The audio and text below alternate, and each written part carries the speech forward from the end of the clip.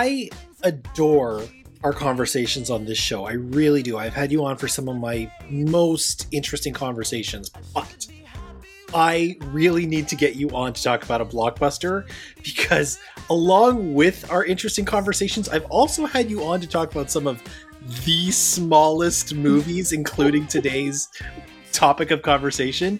And I don't think that's fair. I need like some people who have seen the movie to listen to what we're talking about and, you know, get a dose of Featherstone. So don't be surprised if the next time I ask you to come on, it's like a franchise or a big prestige picture or something like that. Because I really want to up your profile a little bit.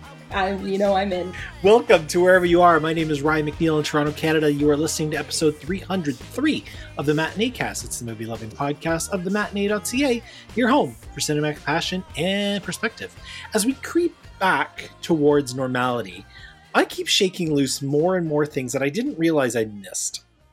There are big things, of course, that have started to return, but then there are the little changes to my rhythm that have also been a little bit slower to return. For instance, there's the message midday about a friend going to a movie and wanting to know if you want to join. I miss that impromptu plan, that last minute hang, the reminder of why you pay more money to live around the stuff. Well, I got a dose of that this week. It was a great time, a great film, and great company, and I decided to bring it all back for this show. She is a lass about town whose writing can be found at Wiley Writes and Toronto Film Files. Jolie Featherstone is here. How are you, Jolie Featherstone? I am so good now that we've started our conversation. I'm so excited for this. Thank you for having me. Doesn't take much. On episode 303, we are going to be discussing The Five Devils. Be warned, it will be a spoiler-laden conversation. I don't really feel like this is a kind of film that one can spoil. The core detail of what it's about is in the promotional marketing, and you find it out very quick. But if you're the kind of person who wants to go in completely blind, there is a detail about it that we need to talk about. Otherwise, the conversation is going to go nowhere. So be forewarned.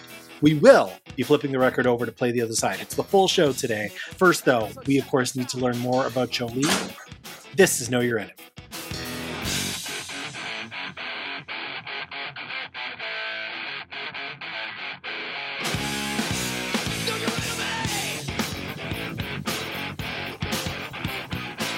Officially, Jolie is a 5-time guest. Jolie made her debut on episode 182, where we talked about a ghost story. We learned the first film she ever saw in a theater was Casper. The last film she'd seen at the time was Point Break. The worst film she's ever seen is Hot Tub Time Machine. The unseen classic or essential is Lawrence of Arabia. And the film she wished she made was Amateur Fat Girl. Jolie returned on episode 195. We talked about Thoroughbreds. We learned the film everybody else hates that she digs is Dirty Dancing, Havana Nights. The film everybody else likes that she does not is Cinema Paradiso. The last movie to make her cry was Call Me By Your Name. In the movie of her life, she would be played by a combination of Jennifer Lawrence, Saoirse Ronan, and Kate McKinnon. And the movie she was watching next was A Fantastic Woman. Then Miss Jolie returned to talk about nonfiction on episode 223. We learned the film that made her love of movies turn a corner was Gladiator. Her first date movie was Blood Diamond. Her sick day movie is anything with Marilyn Monroe in it. The last movie to leave her speechless was Una, and her epitaph would be from Some Like It Hot, Nobody's Perfect. Then, on episode 261, deep in the heart of the pandemic, we talked about Together Together. We learned the film she really digs but never wants to watch again is, once again, Una. The film that freaked her out was Revolutionary Road. The film that always makes her laugh, once again, Some Like It Hot. Her favorite film soundtrack is the Lord of the Rings scores by Hans Zimmer. And the film that she loves that seemingly nobody else has heard of is something called Nin Gen. So it's time for round 5, Miss Featherstone. When you go to the theater, where do you like to sit? The theater, my happy place. I do gravitate towards a certain spot. If it is a mostly empty theater, I want to be in the last row, like the farthest back you can get in the center. If it is a busy theater, I need an aisle seat. I need an aisle seat, man. I See, mentally, I'm thinking to myself about how a week ago we went and saw the movie that we're going to talk about, and you told me, "Oh, just like go where we're going to go," and I took you to neither. Oh no, no, no! I was going to say I took you to neither of those places, but now I'm remembering it was assigned seating, and you bought them. I'm blameless in this. I love it. Yes, Best show ever. you are completely innocent. You have nothing to be ashamed of. Let's dig into this. Why, when you're on your own, do you want to be at the very back? I don't know. It's just quiet. It's quiet, and I like to feel close to like the projector. I always look like before the movie. It doesn't matter how many times I've been to a theater, which is several many times at this point in my life. Yeah. I don't know. I just feel happy looking up and seeing that light emanating from behind. So I like that. It's quiet. Is there like a security blanket thing of having the wall behind you? I don't think so. I mean, I certainly don't mind that there's no one behind me to accidentally kick my seat or something. Yeah. So I don't mind that. That's certainly a little perk. I wouldn't say it's the driving factor though. The aisle seat is more the security blanket. The aisle seat's much more of the, because no matter how full, I mean, that's the thing. Like that one I understand, because as the place fills up, you have some oxygen, like literally and figuratively. Exactly. Okay. I have a route. I have a fire path if I need one. So no disrespect to the 5-year engagement, but if you had to go on a date with any movie character of your choosing, who would you pick? Oh, it's such a good question. I'm gonna say George Bailey from It's a Wonderful Life. I mean, he's tall. Like that's a great starter right there. What I love about George Bailey is that he kind of starts off like many young people do, really wanting to kind of shed the cloak of this town and leave and travel and go experience the world. And then he doesn't end up doing that, but he struggles with that. But ultimately he finds the beauty of his own life. And I think there's something so human about that. I love Jimmy Stewart. I think he's so charming. I think George Bailey's so charming. He's got really good values. He's all about community care. He's not super, super capitalist, which I love. So I'm like, yeah, I have my reasons for George Bailey. Those are good reasons. I think what I like about the George Bailey character, and this is something I've been gravitating to more and more as I get older, is he's always engaged with the people around him. Like he wants to have conversations. He wants to talk to them. He wants to be pleasant. Like you can see a little bit of that trickle over in a more simplistic way into Elwood P. Dowd in Harvey.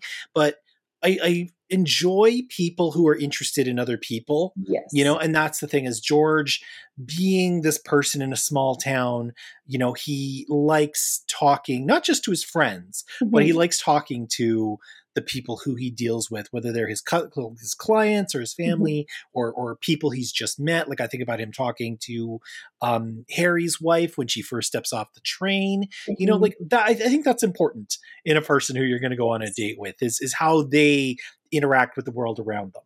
Totally. That's part of why I love him. I just think he's such a human character. He kind of represents to me in a way like the heartache of being human, but also the beauty of being human. He's flawed.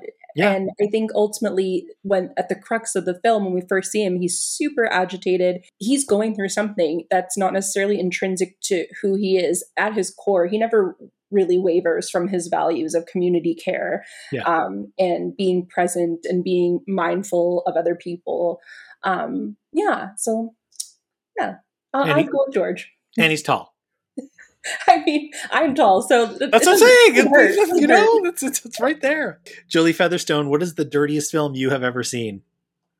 So that's another tough question, because like how do you define dirtiest per se? This is usually the question I get back to this, and I could probably cut a supercut of everybody asking, how do you define dirty? Oh my God, you And should do that. I really, because what I need right now are more hobbies.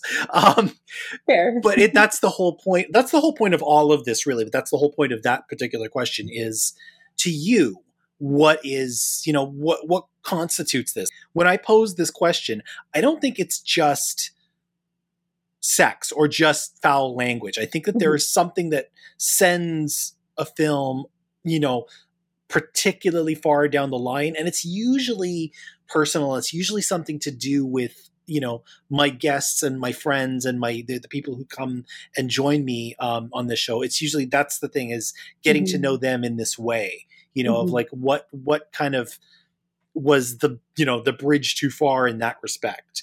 It's sort of a prism too, to exactly. determine someone, how they define it, I guess, or how they react to that question.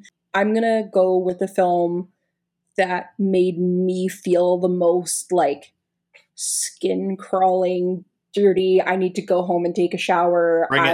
Love it. Yeah. I can't believe I lived through that. Yep. And it's actually an Icelandic film called Let Me Fall. Okay. Tell me more. It played at TIFF, and actually a mutual friend of ours really enjoyed it. And he was like, oh, I thought that was one of the best made films I saw during the festival. And I was like, I feel like I just lived through something. Like I just lived through a battle watching that movie. I think it's one of the first, maybe the first movie where I actually considered leaving the theater. Not out of disrespect, like to the filmmaker, that I thought it wasn't a good film. It deals with a lot of really like a lot of intense themes and a lot of disturbing subject matter. Like it's worthy of a bit of a content warning, I think, going into it. That wasn't super clearly relayed. So the film is an Icelandic film, follows two young girls, and you kind of follow their lives as they grow into young women, but they end up falling into drug dependency. Unfortunately, like the dependency on those drugs leads one of them down, unfortunately, a really dark path, or they're sort of exploited by people around them because of this illness that they have. So it goes into some really dark stuff. There is not a happy ending for anyone that is like, oh, but you know what? Is it redeeming? Oh, great. Not really. Gotcha. And actually deals a lot with guilt and shame, not just on the character who is kind of most deeper in the throes of this dependency, but also their friend who at times kind of played a problematic part in some of the experiences that they go through. So it really, it's a tough film. And I took invited a friend with me to TIFF to see it. And we went in. You don't get to pick the movie ever again. Yeah. My friend is a screenwriter. He's big lover of cinema. So it's, he was down to go into a film and see it without having any prior knowledge. And I'm always down to do that as well. Mm-hmm. And we both left that theater. We stood outside the Scotiabank Theater for an hour just debriefing. We were like, we need this. We need to like breathe fresh air and talk about this. And my friend's like, yeah, that was like, he's like, my soul just feels like it got extinguished. I need to go and watch a Pixar movie. And I'm like, yeah, I need to go home and have a shower. Like, I feel so like, I don't know. See, the side effect of asking this question is, on the one hand, I get curious, but on the other hand, I really am not. The one thing I think when I'm kind of skimming through what I can find about this movie while you're talking. Mm-hmm. So last night I watched the documentary on Disney Plus about Brooke Shields. And the entirety of the first film is really about her early career before she went to Princeton.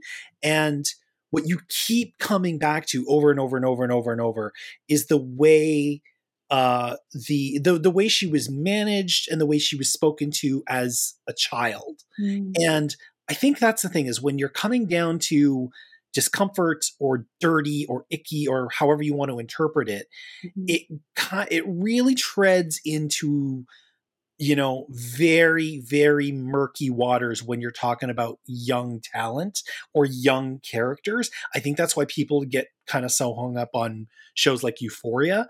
And that's what I'm seeing with the Icelandic film that you just mentioned, is it's about two teenagers, and while the actors, I'm sure, at least I hope, are of age. Actually, one of them was a teenager. Oh no!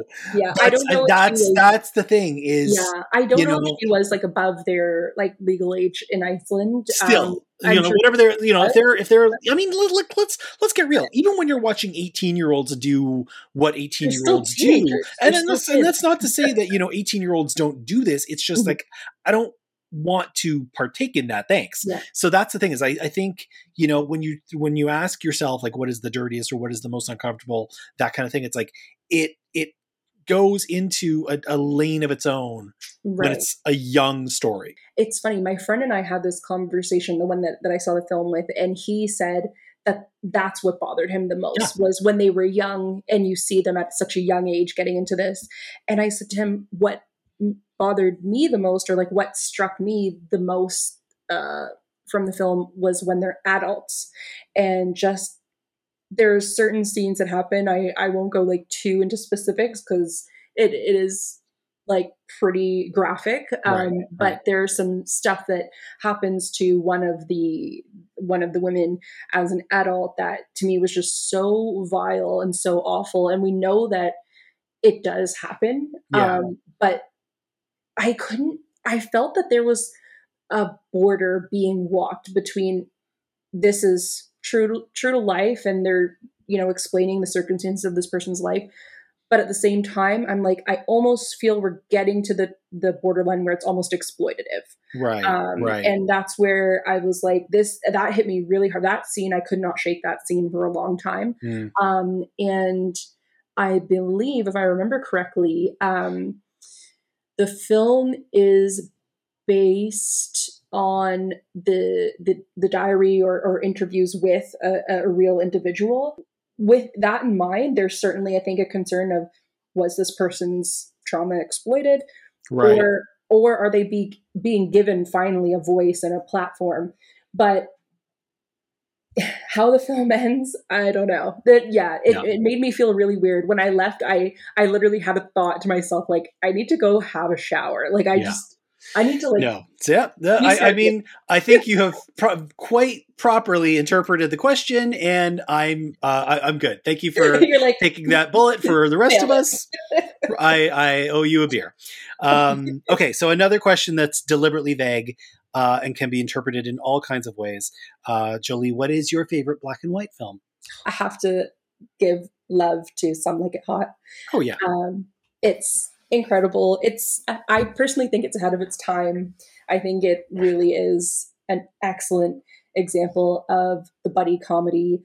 It doesn't necessarily the film doesn't necessarily hinge on being black and white. Like, I don't think being shot in black and white is contingent in terms of like the question. Like, if I were to say, what's a film that I think largely because it's shot in black and white, change like the creative direction or my response to the visuals, that might be a different answer. But just overall, Some Like It Hot is one of my all-time favorite movies, and it happens to be black and white. I mean, I think what I love about that film is it is something. I mean, it's something that still plays. If you sat down somebody who said they don't like old movies, or they don't like black and white movies, they don't like classic movies, and you said, do me a solid, sit with me and watch this for 20 minutes. And if you want to peace out after that, you can go. I bet even money that they would love it, and they would stay, and they would enjoy, and they would laugh because it's so funny. It's like, it's one of the sharpest scripts ever. Marilyn is at like her Marilyn best. Curtis and Lemon doing their thing. It's timely again because it's two guys in drag. I don't ask for an interpretation of the question. I mean, my guess, and like you give it, and that's wonderful. But that's the thing, is that when I just ask about a black and white movie, it could just be old. It can just be a movie that happens to be in black and white that you love. It can be one that uses the monochrome to its advantage. Or just saying, this is a movie I adore and it happens to be in black and white. And Some Like It Hot is an absolutely incredible film, so I don't blame you for choosing it. Yay. Yeah, right. There's a lot of black and white films I love, so it's tough to name just one, but yeah, of course. That one is top of my list, like black and white, color, what have you. It's in general, it's yeah. What is a film that nobody would expect you to like, but you do? People don't always assume or think that I would like action movies.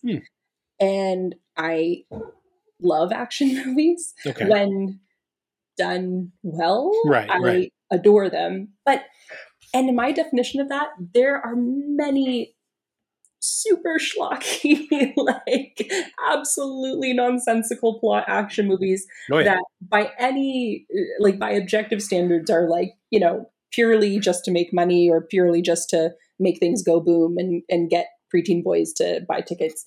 Sure.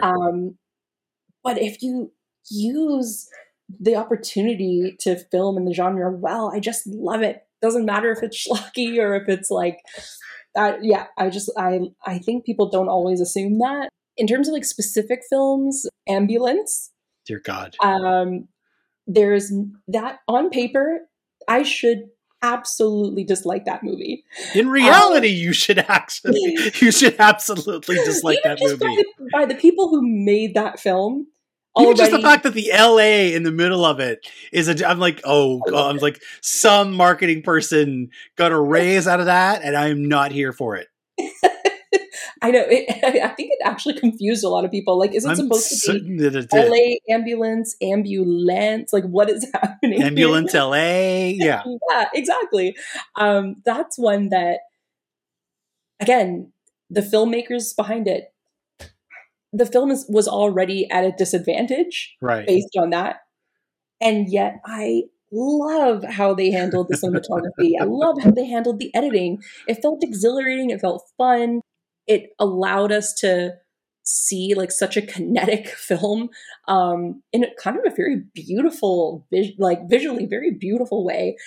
Even though, again, like plot all over the place, extremely thin, but in terms of like how they told the story visually and raised the adrenaline through the editing, I just loved it. This is the opposite of Let Me Fall. You are actually like talking me into Ambulance, which I really hate that you're doing, because I know how dumb it's going to be. And I know that I might even hate myself. But the thing is, you're making a convincing argument. And that really annoys me. If you dislike it, put the blame on me. Oh Lord. Well, yeah, you're right. I don't think you're not what I'd call a snob. So I don't think that you're above, mainstream entertainment of any sort. We've talked about like everything over the course of our friendship. But that kind of Michael Bay, things go boom, things go chase. His name alone, the film was already at a disadvantage. That surprises me somewhat, I must admit. And I went in and I kind of put that person out of my head and just glued my eyes to the screen. All right. And enjoyed it. Ambulance. Jolie Featherstone approves. All right. We will learn more about Jolie when she shows up to talk about something that y'all have seen. But right now we're going to talk about something that many of you haven't necessarily seen. But Jolie and I, not to spoil the plot or anything like that, but I think we both really hope you do. And this is going to be exciting because we saw it a week ago, but we didn't actually talk about it because we knew we were doing this. So we just saved the conversation. And we're going to talk about The Five Devils right after this. Come on back. It's the New Slang.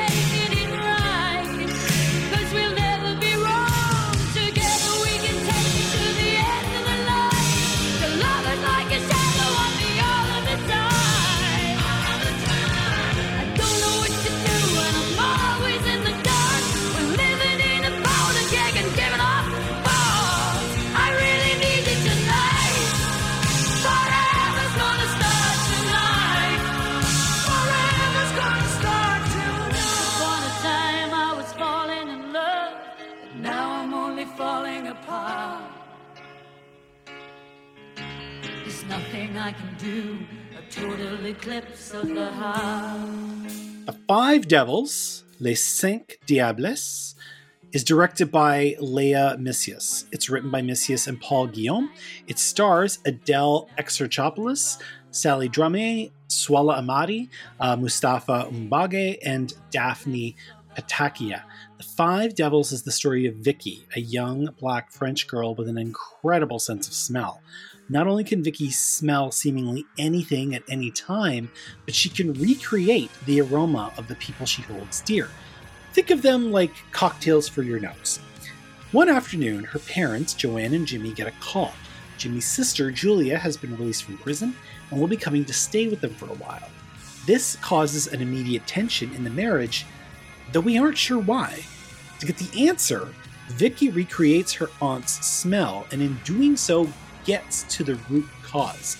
And it's much more complicated than she or we would have guessed. The Five Devils opens with a scene of a raging blaze and five girls looking on. As the fire burns out of control, the girl in the middle, our heroine, turns and seemingly looks right at us. Eventually, as the film plays out, we learn that she wasn't looking at us, but at someone else.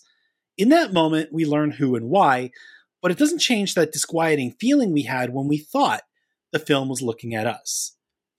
It's a strange sensation, right? You see someone you think is looking at you, and you think they're someone you should recognize because they seem to recognize you, and maybe they're even smiling. You find yourself confused, maybe embarrassed. Part of you liked the recognition, but part of you was unsure. So pop quiz hotshot, were there moments where you thought this film was looking at you? Honestly, I didn't feel so. I didn't feel it in that way, or at least as I'm interpreting it. I don't think I had that feeling or that sensation.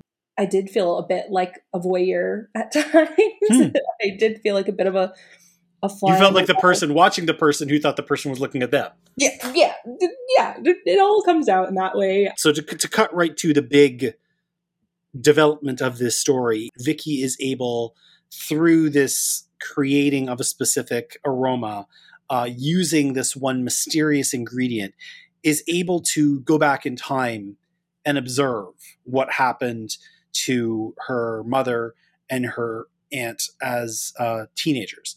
And in that moment, I kind of felt like the film was looking at me, because I kind of feel like there's a version of me that everybody knows, and everybody has, become, my friends have become accustomed to, and anybody who listens to the show has become accustomed to. But when I was younger, I wasn't necessarily this guy. I wasn't necessarily worse, I wasn't, I wasn't any kind of a bad seed or any kind of a punk, but it was something very, very different. And I think that was the thing where I felt the film was looking at me, was if somebody were to go and look at that version of me, they wouldn't necessarily be able to square it. That was the moment I felt. I was like, oh, okay, so we're going to go back and we're going to look at, the versions of ourselves that made the mistakes, made the impulsive decisions. I was like, okay, I feel like if somebody were like watching me in that moment, I would, not be so cool with it. What did you think of The Five Devils? I really enjoyed it. It's one of the, I would say, recent films that really excited me in terms of visual storytelling. I wrote about this very briefly on Twitter, but there's two films of late that truly, like, deeply excite me about how they used editing and cinematography to visually tell a story. And one was After Sun by Charlotte Wells, and the other is The Five Devils, the film that we're talking about now. Interesting also to note that the director and the cinematographer are real life. I'm not sure if they're spouses or partners or what have you, but they're a real life couple. So it was interesting to, I guess, see them work together. But yeah, the visual storytelling for me was just, it was so beautiful. But I almost like hesitate to say that, because I don't mean it in like a very diminutive way or anything, but it truly like excited me to see this on the big screen. I really did not know what we were getting into. That image that I mentioned in the preamble of Adele looking back at us with the Mhm. flames behind her. Like they use that for the poster for this image. That's kind of the iconic shot in this film. So I Mhm. knew that, and that was about all I knew. I had no idea what else we were getting into and why. So watching it all unfold in front of me, and I think even if somebody told me about what I was getting into, watching it unfold the way it does, and being in this place with these people, this very, very specific place and time Mhm. with these people, was just an absolutely wonderful Mhm. experience. This movie is gorgeous. Mhm. I could watch this on mute, and I probably will. Mhm. When time comes that I can access it on demand. It's one of those ones that I'll probably have on while I'm doing work, just as visual stimuli. Mhm. And it's interesting because it's about a lot of different things at once. It's, it has to say things about race. It has things to say about the queer community. It has things to say about relationships and parenthood, Mhm. and all kinds of things packed into a very, very economical story. Like, what is this movie, like 95 minutes? It's Yeah, short. Like, it is not long. Vicky is the beating heart of this story. This Mhm. young French actor, Sally Dramé. I've never seen or heard of her before. She really jumped out for Mhm. me as an incredible talent. Yeah, absolutely. I felt the same way. In my opinion, she felt in complete control of that performance. And people, I think, tend to, like, you hear, oh, it's, told through the perspective of a child, or there's like a very principal child character. But this child, like, they treat her story and her point of view with a lot of respect. Like, it's not really kind of seen as, oh, this cutesy or diminutive view of things. Yeah, she's Not not at all. precocious. She feels like a real kid. Mhm. But at the same time, kids are so much more sophisticated and so much more mature and have such rich inner lives, more than I think most of us give them credit for. And the film addressed that. She's still a kid. Um, she doesn't always listen to her parents. Yeah. She is obsessed with her hobbies. Um, she gets bullied at school and in the community. She is feels like a real kid. And yet the film reminds us, like, kids have very rich inner lives. Kids have very acute understandings of the world around them, or at least perceptions of the world around them, especially when it comes to their parents and family. So I think the film did a good job of bringing that to life. You feel that she is interpreting so much and she has such a sharp eye on things, but she doesn't feel um, like a robot. She feels like a real kid. I think one of the things that really exemplifies that is the way she keeps going back into the past. Mhm. So, the first time that she goes back into the past, it's an accident. She takes this one ingredient out of her aunt's bag. She smells it because that's what she does. She smells things. Probably it's either a really great existence or a really terrible existence. I can't decide which. Um, but she smells this one thing and she passes out. Right. And she just like drops. And you're like, what just happened to the kid? And she figures out that she's gone back into the past. But she keeps going back because Mhm. she wants to learn more and more and more. It's not that she's not having fun. You know what I'm Mhm. saying? Like, she's not going back into the past and the past is better for her. Like, she can actually engage with the Mhm. past. She occasionally is able to interact in a very, very specific way that I Mhm. won't disclose. But that's the thing, is every time she returns, it's her desire to understand. And I think that's something that she embodies so much from scene to scene, whether it's why her mom is uncomfortable with her aunt, why any of this is happening, um, is her curiosity to know about the world, because she's going to Mhm. need it to navigate what for her will probably be, a very difficult path until she's a young adult. Mhm. Yeah, absolutely. Yeah. I like that you bring that up, because she is drawn to it. She keeps going back, though she doesn't have to. And as you said, it's not that she particularly benefits from going back. I mean, she does, I think, in the big picture. But in terms of like immediately going back, it's not as if she can really interact. It's not as if she really has much control over what she sees and experiences when she does go back, but she does keep going. Well, especially because she's not interacting. Like, she's not trying to change the past. She's not trying to do something in the past that will benefit her present. You know, so that's the thing, is to keep going back. It's like, why would you keep going into the past just to see it? As a child. As an adult, sure, there's all kinds of reasons to go into the past and look at things that you want to witness, look at things you want to understand, be present in certain moments. Yeah, sure, cool. As a child, you really got to be a certain kind of kid to want to do that and not engage. Yeah, she's very curious, which is something I loved about her character. Like, even before we get to the whole, time travel element, like when she's in the woods, like, she has such a strong sense of smell. She's collecting all sorts of creepy crawlies and things that most people would turn up their nose at, no pun intended, or be absolutely grossed out by and have no interest in, probably not even notice. And here she is, like, meticulously collecting her jars. She again has this very rich inner world. And I think what I felt throughout the film, for most of the film, I felt that she was so alone. And that, like, kind of hurt my heart a little bit, like, seeing how alone she was. Like, even within her own family, her immediate family is, obviously dealing with a history of trauma. They're dealing with their own kind of interpersonal stuff.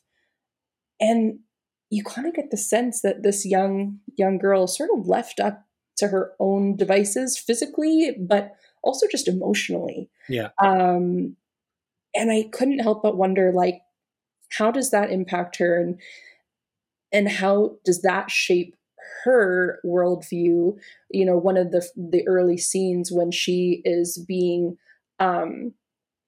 very, like, aggressively harassed and bullied by these racist little kids. Yeah. And it's quite an upsetting scene. Like, they're, like, very aggressive. Oh yeah. Yeah. And then as soon as they run, her mom gets in the car. She doesn't say a word, not a whisper about it. And her mom's kind of like, "Oh, why'd you lock the door?" No idea about this entire life that Vicky lives. And I just felt she was so alone. And I think maybe maybe that fostered some of the curiosity as well. We know she's super attached to her mom. She goes to her mom's workplace. She's always, like, mimicking her mom. She always wants to do stuff. And I kind of felt that the mom was trying to, like, temper that. Like, don't be too clingy. Don't be too this or that to me. Like, physically, that scene when the husband comes home and Vicky's, like, grabbing her hair, like, clinging to her. I couldn't help but wonder if there's, like, that element of sort of, like, emotional isolation feeds into that curiosity that keeps driving her to go back and explore this past. Well, and that's interesting, because next to Vicky, the next most interesting person in this movie is Joanne, is the mom, played by Adele Exarchopoulos. I apologize if I'm butchering that name. She is a really fascinating study because, she's got a nice little house. She's got a handsome husband. She's got a, pretty daughter who's curious and bright.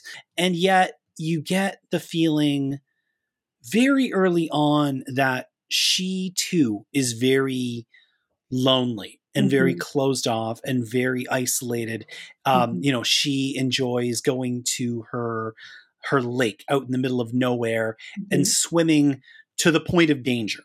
She has to, like, test the temperature of the lake, and she knows in her head, I can swim for this long. After that, I got to get out or I'm going to die. And she actually speaks it aloud. She says, not only would you die in this way, but it's a very horrible way to die because your muscles and your organs basically just very rapidly shut down. It's a terrible way to die.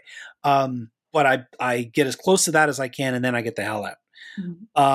That's an interesting character. that's a really, really fascinatingly drawn character that Adele portrays so very well from moment to moment, whether she's playing off of Vicky or Julia or occasionally when she's playing off of Jimmy. And I was there for it. Mm-hmm. Yeah. Oh, she was a fascinating character. Also, speaking about watching her interactions with people, her interactions with her dad. Oh my gosh. So interesting. Those conversations between them were loaded. There was a lot of stuff going on there. But yeah, no, you're right. She's someone that, again, on paper, seems like they have it all together. They got good things going for them. I mean, like, let's be clear here. She's not like #blessed, but at the same time, like, she's comfortable, nice house, nice family. If you were to like go off the little check boxes, her job, she has fun at her job. I'm sure she doesn't make a ton of money teaching swimming, but she's a swimmer and she swims for a living. That'd be great. Totally. She lives in like the Alps. Yeah. Beautiful town. Such a fascinating character. And I give a lot of credit to both actresses behind Vicky and Joanne. I had seen Adele before in Blue is the Warmest Color. Mm-hmm. And of course, her, Adele and Léa Seydoux were just fantastic together. But I hadn't really seen Adele in anything else, whereas Léa Seydoux, I've seen her. She was the one who made the jump, right? Mm-hmm, yeah. Mm-hmm. And I know Adele has worked since. I just haven't seen much of it. So I was excited actually to see her name attached to this film. And yeah, I really give her credit where credit is due, because this is a bit of an interesting character, a very quiet character.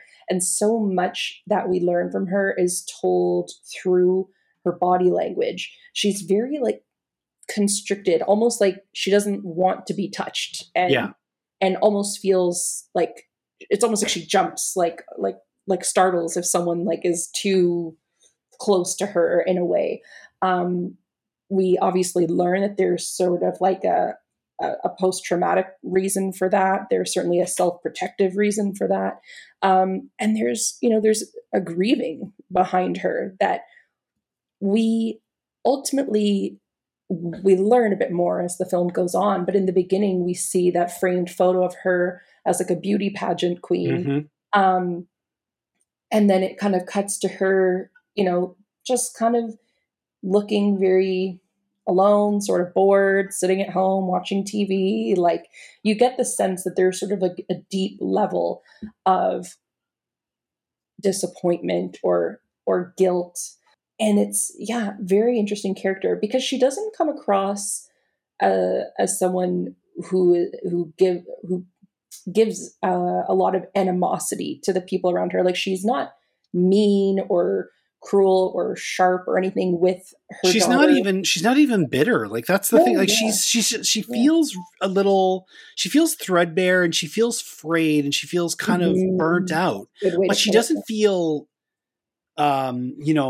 remorseful for something that did not happen. Like, that's the interesting thing about this movie that you bring up, is for everything that she didn't get. Like, for when we go back into the past and we look at the cards that were laid on the table that she did not play, part by choice, part by circumstance, we don't get the idea that she's now living with this regret. It's just, she's also not entirely present, and that is its own kind of tragic. Yes, you feel that there's something within her that just weighs her down. I like that term used, threadbare. Yeah, absolutely. Like, burnt out or dry. Like, it feels like, and as we soon learn, like, when we see her when she's younger, she's so full of life, so full of energy. She's very like just excited and hopeful, singing the songs, wearing the earrings. And like, got a bit of like, fire to her when the coach is like, "Oh, take off your earrings," and she's like, "Oh, they suit me. Like, I like them." She's got like a bit of like a spirit to her. Yeah. And we Yeah. feel like that spirit has been dimmed Yeah. at this point where we meet her. And then we get the wrinkle of Julia. One of the things I first love about this movie is when she is introduced, she is painted as a disruption, but we don't know why. Mm-hmm. Jimmy is the one to say to Joanne, my sister's coming. Mm-hmm. Joanne, lashes out, has this kind of passive aggressive, slamming of doors and going at Jimmy. And then when she drives up, Jimmy's the one to wave. And we have no clue why. And that's the thing is, I love the mystery is kind of a grandiose term, but I love the uncertainty as to here is this disruption. We are not going to tell you why it's a disruption, but you are going to feel that it is going to offset the balance of this life. And I love, one, I love the way she's introduced. Two, I love the way that her truth slowly becomes known to both Vicky and us. Mm-hmm. Yeah, absolutely. That's such a good way. I love how you frame that. Like, she's introduced as a disruption, but we don't really understand at that point. We don't really have enough information. No, like, I mean, to know why. Yeah, like is she the emotionally abusive sister? Is she the friend who you can't stand? At first, she's just a name, so it's like, is she the ex-girlfriend?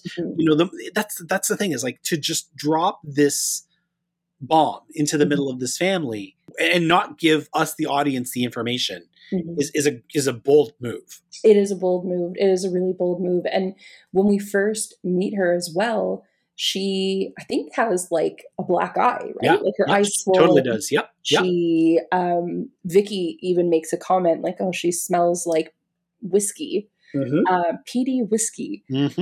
So there's obviously some implications that, does this person, struggle with alcohol dependency? Does this person hang around with a rough crowd? Like, is this person not really stable? Like, there's a lot of questions in how she's introduced in this very abrupt way. What an interesting character. And it's interesting because when she first comes into the house, there's so much tension. We don't really know why. And then we learn that even amongst the two siblings, like you said, Jimmy's the one that kind of extends the welcome. And even with him, like, there's a bit of like a careful sort of distance between them, like that sort of awkwardness when you haven't seen someone in a long time that you used to be very close to. There's a bit of awkwardness there, even though he was the one that was extending the welcome. So yeah, she's such an interesting figure that's sort of like dropped into this family. And then something that I thought was really interesting, and of course, like, we won't get into why right now, but we start initially, Joanne is, as we know, super resistant to her coming, super, like, you can almost feel like she's very agitated about her coming. Totally is. Yeah. He says to Jimmy, like, I don't want her here. Like, why did you tell her to come? I don't want her to come. So we kind of assume that them two together, it's going to sort of devolve. It's going to descend into a very dark place. But then we sort of see them. It's the opposite. Each other. Yeah. Which is, I think, what I thought was a very interesting direction to take. There is a bit of awkwardness at first, but then we start to see them lift each other up or sort of heal each other a little bit. Obviously, we start to learn a bit more about the past and the reason for that. But yeah, I thought that was such an interesting direction to take. I love as well the way this film approaches the notion that our parents were somebody else before we showed up. I mean, it's nothing new. Like, it's that's Back to the Future, but not in this way. The idea that Vicky goes back in time and Jimmy is not even a subplot in the story, that she is not face to face with her father and her mother as younger versions of themselves, that she's face to face with her mother and her aunt as younger versions of themselves. It's it's the kind of thing that a lot of us don't think about, certainly when we're kids. I think even as we get older, we never really consider who our parents were before we show up. Because, our being born changes them so drastically. Is it possible that when we saw them as younger versions, we wouldn't like them, that it would scare us? Vicky constantly going back to it, it's a curiosity, but I feel like it's a morbid curiosity. You know, that the longer she goes with the story, the more complicated the story gets. You know, she is unsure of what she is seeing and who her mother was, to the point that, like, when her aunt is eventually leaving, late in the story, like, she's happy to see her go, because she's clear that in the present her aunt is a disruption, and she's learning more and more that when her parents were young, her aunt was a disruption to her very existence. Ooh, it's hard to talk about it without feeling like I'm giving too much away. I think at this point in the conversation, we can go, like, really and truly, if you haven't tapped out now and you want to stay in the dark, please just skip ahead to the other side, and we'll leave this be. But there are things about this story that we have to talk about, because they are key to the ultimate success. I think we're both calling this movie a success, the success of this story. So go for it. Jolie Featherstone, rip off the label. Let's go. I have free reign to spoil. Yes. The parent-child relationship between Vicky and Joanne is fascinating, and I think that's kind of what is like an emotional linchpin of this film. And we start off with seeing Vicky almost vying for her mom's attention. And again, the mom's not mean to her or anything. It's just she seems like you said, kind of like checked out, like kind of she's not present. And then when Vicky has the chance, has this, as you mentioned initially, not planned, like this was completely almost an accident that happens, and starts to see snippets of her mom and who her mom was as a young person. Like, there's certainly, like you said, a curiosity, maybe a morbid curiosity. Maybe it is coming from a dark place, or maybe it is like very much like driven, I think, by her curiosity, and also driven by her innate desire to want to connect with her mom and be close to her mom, especially in the present day where we know her mom, you know, obviously loves her, but is a little bit emotionally checked out. So I think for her daughter to go in the past and see her mom so full of life and just really like glowing with spirit and energy, it's very interesting to her. And I almost feel she kind of gets addicted to that, like to seeing her mom like that, and wants to go back and kind of keep having that experience. But let us be clear here. Why is Vicky wary of Julia and Joanne spending time together? Okay, so we learn that as young people, Joanne and Julia were deeply attracted to each other. They were sort of in the beginning stages of what seemingly was like a very meaningful, loving relationship. You know, we see them kind of dating. They start off as friends. We see them kind of start dating. They experience animosity, seemingly due to being a queer relationship and B, an interracial relationship in this very kind of like small town that they're in, that is predominantly white, predominantly, you know, heteronormative from what we can see of the other families and other people around. Yeah. Jimmy, Vicky's dad, is in the picture. He is a friend. Like, you know, we get the sense that Joanne does like him as a friend, but she and Julia are truly like the lovers of the story. That, I think, is one of the things that really plays in this movie, is to watch the contrast between Joanne with Jimmy, Joanne with Julia, because the thing is, with Joanne and Julia, there is a certain amount of heat. There is a deep, deep attraction. Like, this film is relatively chaste, certainly for it being a French film. You know, this film is relatively, I mean, there is some sex and some nudity, ironically not between these people, but it's relatively surface. And yet at the same time, it's also just very, very passionate, very sexy when it comes to these two people, both as younger versions of themselves, certainly, and then as adults when they start to shed some of this armor and bury a few hatchets to the point where everybody around them is like, we can see what is happening. You are not being as subtle as you think you are being. Thank you for the show. You know, like, they're still not, you know, they don't have any like tongues down each other's throats or anything like that. But there is a very, very clear, this is not just two drunk woo girls having fun. These are people who are into each other. That depiction to get these actors there to show it this way without bringing up the sexy, without getting them to shed a lot of clothes and touch each other here, there, and everywhere, is some really, really great direction and great acting on the part of all involved.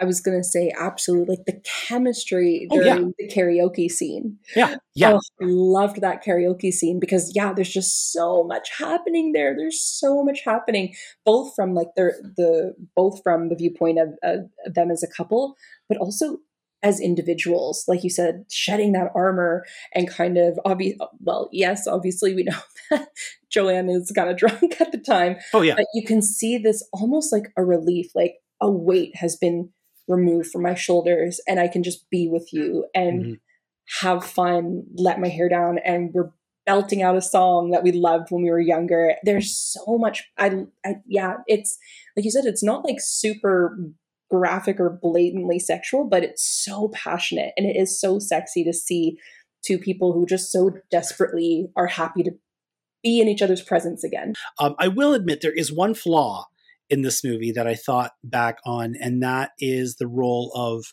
Nadine, the friend. She's another friend who was a friend of Julia and Joanne from way back. She works with Joanne now.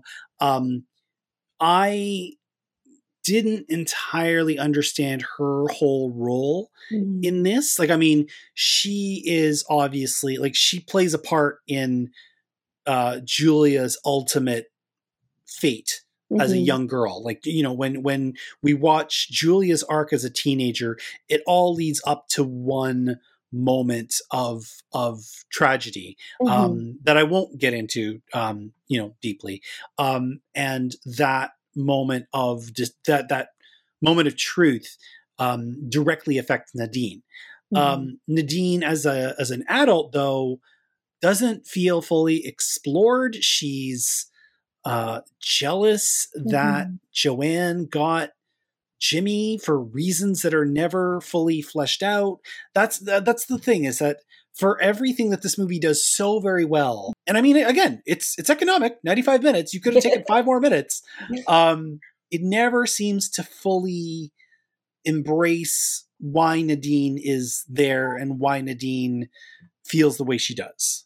That is something that we don't get to see, like the sort of the aftermath of the tragedy, like what steps happened after that led to the present, where we know what it is now in the present. We don't necessarily know the details of how it got there particularly.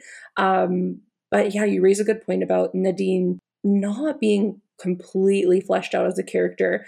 When I was watching it, the kind of reaction that I had to Nadine was almost that she was like a personification of the vibes of the community. Like she, for example, in what I think it's the first time traveling episode, Julia has like a very like abrupt reaction to seeing something that nobody else can see. Yeah. And Nadine's kind of like, oh, like, I think she calls her like psycho or crazy or something like that. Like she's very like kind of like, ooh, crazy. Yeah.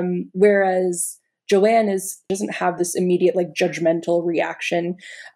She sort of sees Jimmy go and comfort Julia. And then we then see Joanne, as her and Julia become closer, she tries to be like a comforting and supportive presence to Julia as well. Yeah. Whereas Nadine, to me, always felt like a bit more closed-minded. Like she had that kind of judgmental reaction. She kind of gave me the vibes of the other people in town who were like kind of racist and kind of closed-minded to like a lesbian relationship. Like there's so much that they kind of allude to the town not being accepting. And of course, yes, we know that the town is it's a tough spot for the town. It was a significant episode of trauma that they've been through. So they're weary of Julia because some people don't necessarily trust her or Sure. never really accepted, as we kind of hear that there was, a court case. She was, seen as innocent. She wasn't like trying to intentionally as a criminal, like harm people. But there's those type of people that are like, oh, that's not an excuse. Like mental health is not an excuse. You did this and, you're a criminal. I absolutely agree with everything you're saying. The only thing that threw me when I was watching this, there may be lines that didn't soak in. Yeah. There may be a 1 or 2 line thing that was said about this. Nadine flies off the handle 2 times in very differing ways. One that I won't talk about in the final act of the movie, but another one where she goes into Joanne's work area at the pool and just has a fit, like throws her desk apart, breaks trophies, breaks pictures, just trashes it because she's like, you cost me my chance with Jimmy. And it's like, something happened that sent her there. And it's not just her queerness coming through again. Like there was a line cut or there was a scene cut that I feel like we needed to really get Nadine from just unhappy to full blown destruction. You know? Yeah, no, that's totally fair. The other thing I now,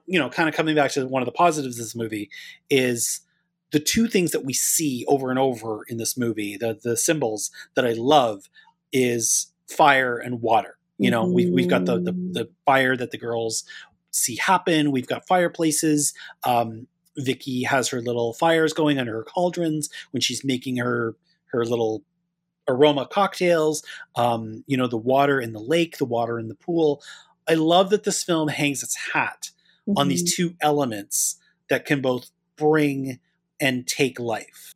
It is a very elemental film. Like it is very earthy. Yeah. Vicky herself, like all of her, like the sense of smell in general is a very primal sense. There's actually studies, like scientific studies, that have shown that of all the senses, the one scent that evokes the strongest memory is the sense of smell. It's the only scent, and I'm going to put this in a very much a paraphrased way. I don't remember my textbook from university verbatim, but of all the other senses, there's a myriad of filters that the inbound sense has to go through before it reaches your brain. Right. With the nose, it's almost like a direct shot right into your brain. So the emotional and sort of memory reaction to sense is the strongest one. So in that, what's interesting about that you bring up is what would really affect the things that you're smelling more than distilling it into water or using fire to heat it up. It just puts it in such a good way, like how elemental this film is. It's so earthy and it's kind of primal in many ways. But yeah, like the symbolism of those 2 elements, it's just so beautiful visually, but also in kind of hitting those themes of these are 2 people that by the opinion of the community, by the opinion of their friends, maybe, should not be together. And yet. Should not work together. And yet, and yet they deeply, deeply are drawn to each other. They're like compelled to be together. So like you're saying, they give each other life and at the same time they seem to destroy it or either, in a certain way for each other, but certainly for everybody around them. Yes. Like too much fire and too much water. Brian, you just gave me a whole other thought process. This is a fantastic movie. As I said, like including the flaw, my perceived flaw with Nadine. It's a wonderful movie that I hope people see. It's a deeply empathetic story to, the choices that people make and the very real possibility that sometimes they may want to make another choice. That's what I love about this movie. It's not necessarily about changing the past. It's using the past to inform your present and inform your future. And it's beautiful in every respect. We end every review here on the Matinee Cast with a souvenir, something tangible or intangible. If you could take away from this movie and keep, you would. Jolie Featherstone, The Five Devils, what would be your souvenir? So this might be a little hard to explain, but basically the setting, like the lake and the mountain, the lake that she swims in with the mountain backdrop. Yeah. I would take that. I want to go there. Yeah. Yes, please. Yes. I don't know if I could live there, but I certainly want to spend a week. Exactly. It was so, there was something so beautiful and so sublime about it. I think at one point, this was just a very quick thing that I saw, but on the wall at Joanne's workplace, it was like a sign. It was almost like a resort or like community, like activity center. And it said the Five Devils, and it was the Five Mountains. Yeah. I guess I will take the titular Titular Five Devils. Yeah, that's not bad. Mine is much more frivolous. I just think it looks neat. At one point when they are singing the karaoke, Vicky is sitting there looking all cute in her overalls, and she's wearing these kaleidoscope glasses. Yes. They look so cool. You know, I think that no matter what you were doing or what setting you were in, if you were wearing kaleidoscope glasses, along with the fact that everything you look through is going to look pretty baller, you wearing these things is going to start conversations. So I really do want those kaleidoscope glasses. That is a great souvenir. I love those as well. I will steal them off that little girl. We rate here on the Matinee Cast on a scale of 1 to 4 stars. Jolie Featherstone, The Five Devils. What do you got?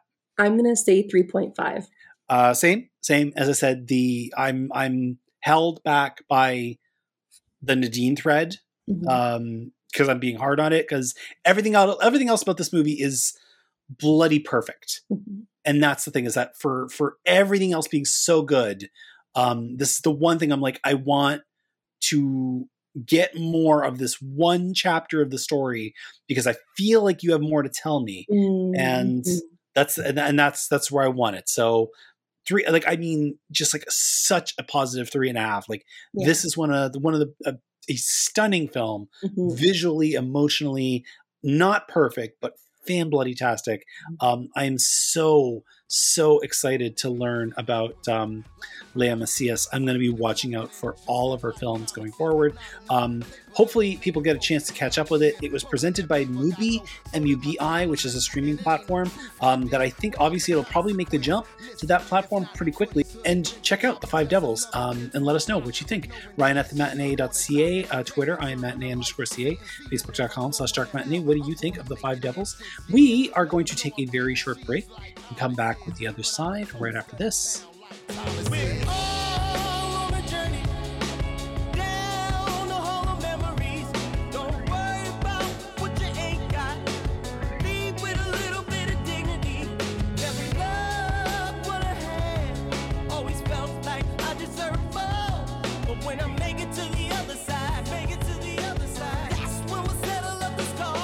We are back. It's Matinee Cast 303. She's Jolie Featherstone. I'm Ryan McNeil. We have been talking about The Five Devils, a small French film that you may not have heard about, but now you have. And hopefully you see it, and hopefully you love it. If you don't, well, we'll still love you anyway. It's the other side. It's the time of the show that we talk about further viewing, other viewing, complimentary films. There's a lot to pull from when it comes to The Five Devils. Jolie, how many movies did you come up with to go along with The Five Devils, first of all? I actually really, for once in my life, or at least once of probably the first time in any of our conversations where I literally narrowed it down to one film. I'm always like, this one. Well, in that case, I think I will begin because I have two. And it was interesting to me that earlier on you talked about how you hadn't really kept up with the career of Adele post Blue is the Warmest Color, because as I was logging this film and looking up, what else have I seen Adele in besides Blue is the Warmest Color, I came across a film that I saw at TIFF in either 2018 or 2019. I want to say it was 2019. That is, I walked out of that film and I looked at a mutual friend of ours and I said, well, that was very French. And it is complimentary to this film in a lot of ways. In first of all, that it is very, very handsome. Mm. In the way that this film is very intimate and small, this film is very big, very grand, very epic. And it's a film by a director named Justine Triet. It's a film called Sybil. Have you ever seen this? I have not. Okay. No, I don't think So Sybil is played by Virginie Efira. She's a therapist who decides that therapy isn't really working for her. So she wants to get back into writing.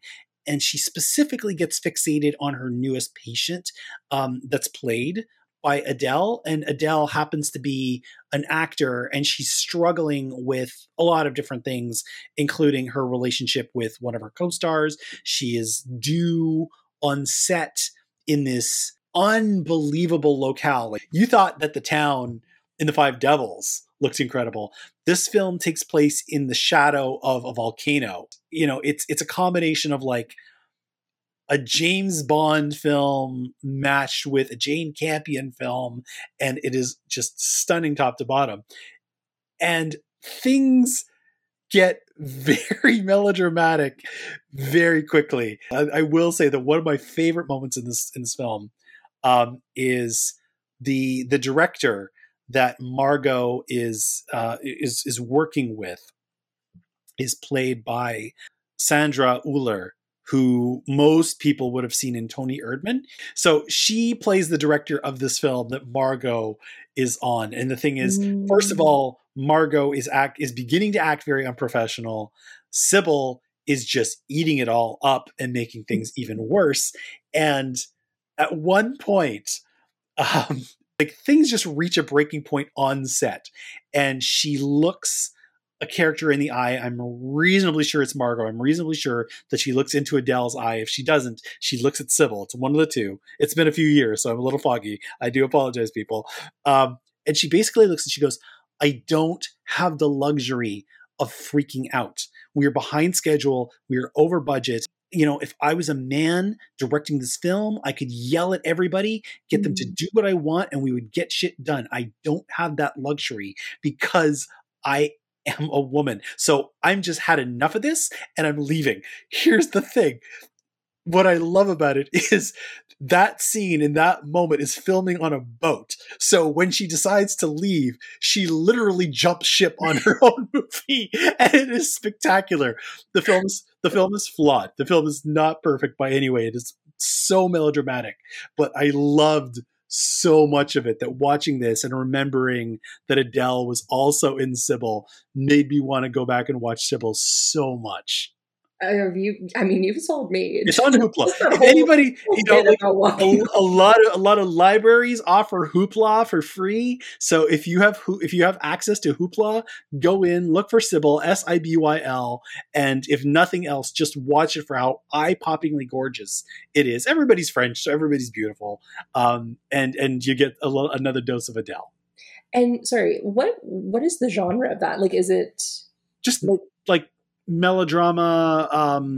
It's the kind of thing where you have a therapist and a patient, and the lines of their relationship and their working relationship and what is ethical really start to devolve and what can happen. So it's a real exploration of why we have boundaries. I'm sold. Yeah. It is like, it's not great, but you're gonna have fun, I promise. Hey, I'm here for it. All right. What's your one? So my film that I don't know, it just really stood out to me is Border from 2018, directed by Ali Abbasi. Really, what I think drew me to this film in particular was the sense of atmosphere and the again, like the elemental nature of the film.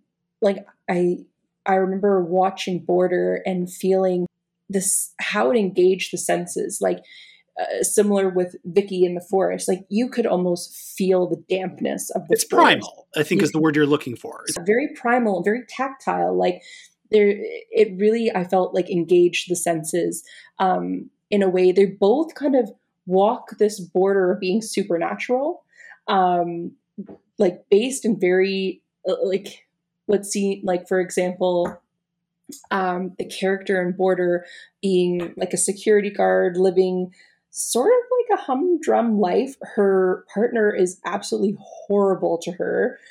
She has a very, sweet natured father who says, like this guy is, he doesn't value you, he doesn't treat you great. But, someone who just kind of feels stuck, a lot like Joanne, I think, feels, or emotionally kind of checked out, similar to Joanne. We sort of walk through the looking glass into this somewhat supernatural element where she discovers something about herself, something about her past. And from there, her entire life changes, her entire perspective changes, her sense of self is completely rewritten. And yeah, like I think it was ultimately the elemental and primal nature of the film. Both films, at times, I felt like I could just feel the air around me. I could smell the moss on the ground, and I loved that. And then when I started to really think about it, I was like, oh, I think what did draw me was like this sense of identity and like reclaiming yourself and like reclaiming your life, kind of as how Vicky gives Joanne permission to sort of reclaim this passion of her life and reclaim this love. The man that the main character in Border happens upon, kind of, he also has his downfalls, but if he does one thing right is that he kind of gives her permission to take back control of her life and to stand in her own identity. The sensory aspect of these films, they're just so lush, and visually really, really compelling. What I will always remember about Border, first of all, amazing choice. That movie is just top drawer. But what I will always remember about Border is that Lindsay saw that at TIFF and I did not.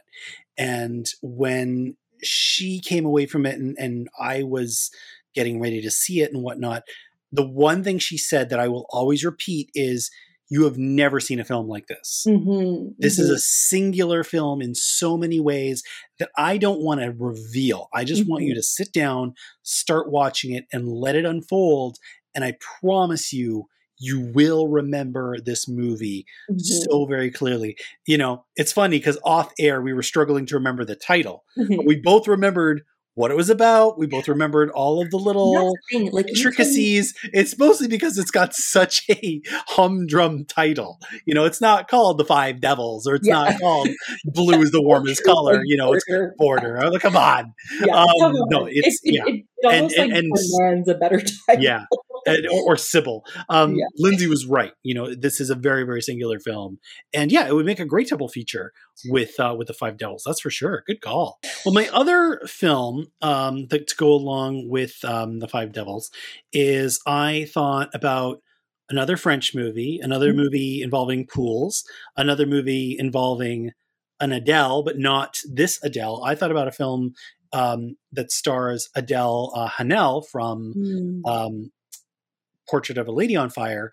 I went back to the first feature by Celine Sciamma, Water Lilies. Have you ever seen this movie? I have not. If Celine Sciamma's films are the Beatles, it's kind of become the Ringo. Everybody remembers Portrait of a Lady on Fire. Everybody remembers Girlhood. Everybody remembers Petit Maman.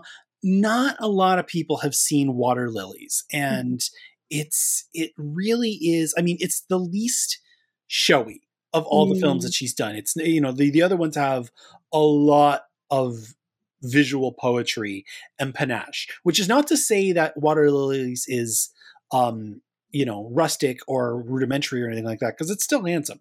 But it's a little bit more grounded. It's a little bit more economic in its filmmaking. And what I like about it is that it is another story of these French teenage girls who happen to be swimmers in this case, and they're synchronized swimming, not sprints.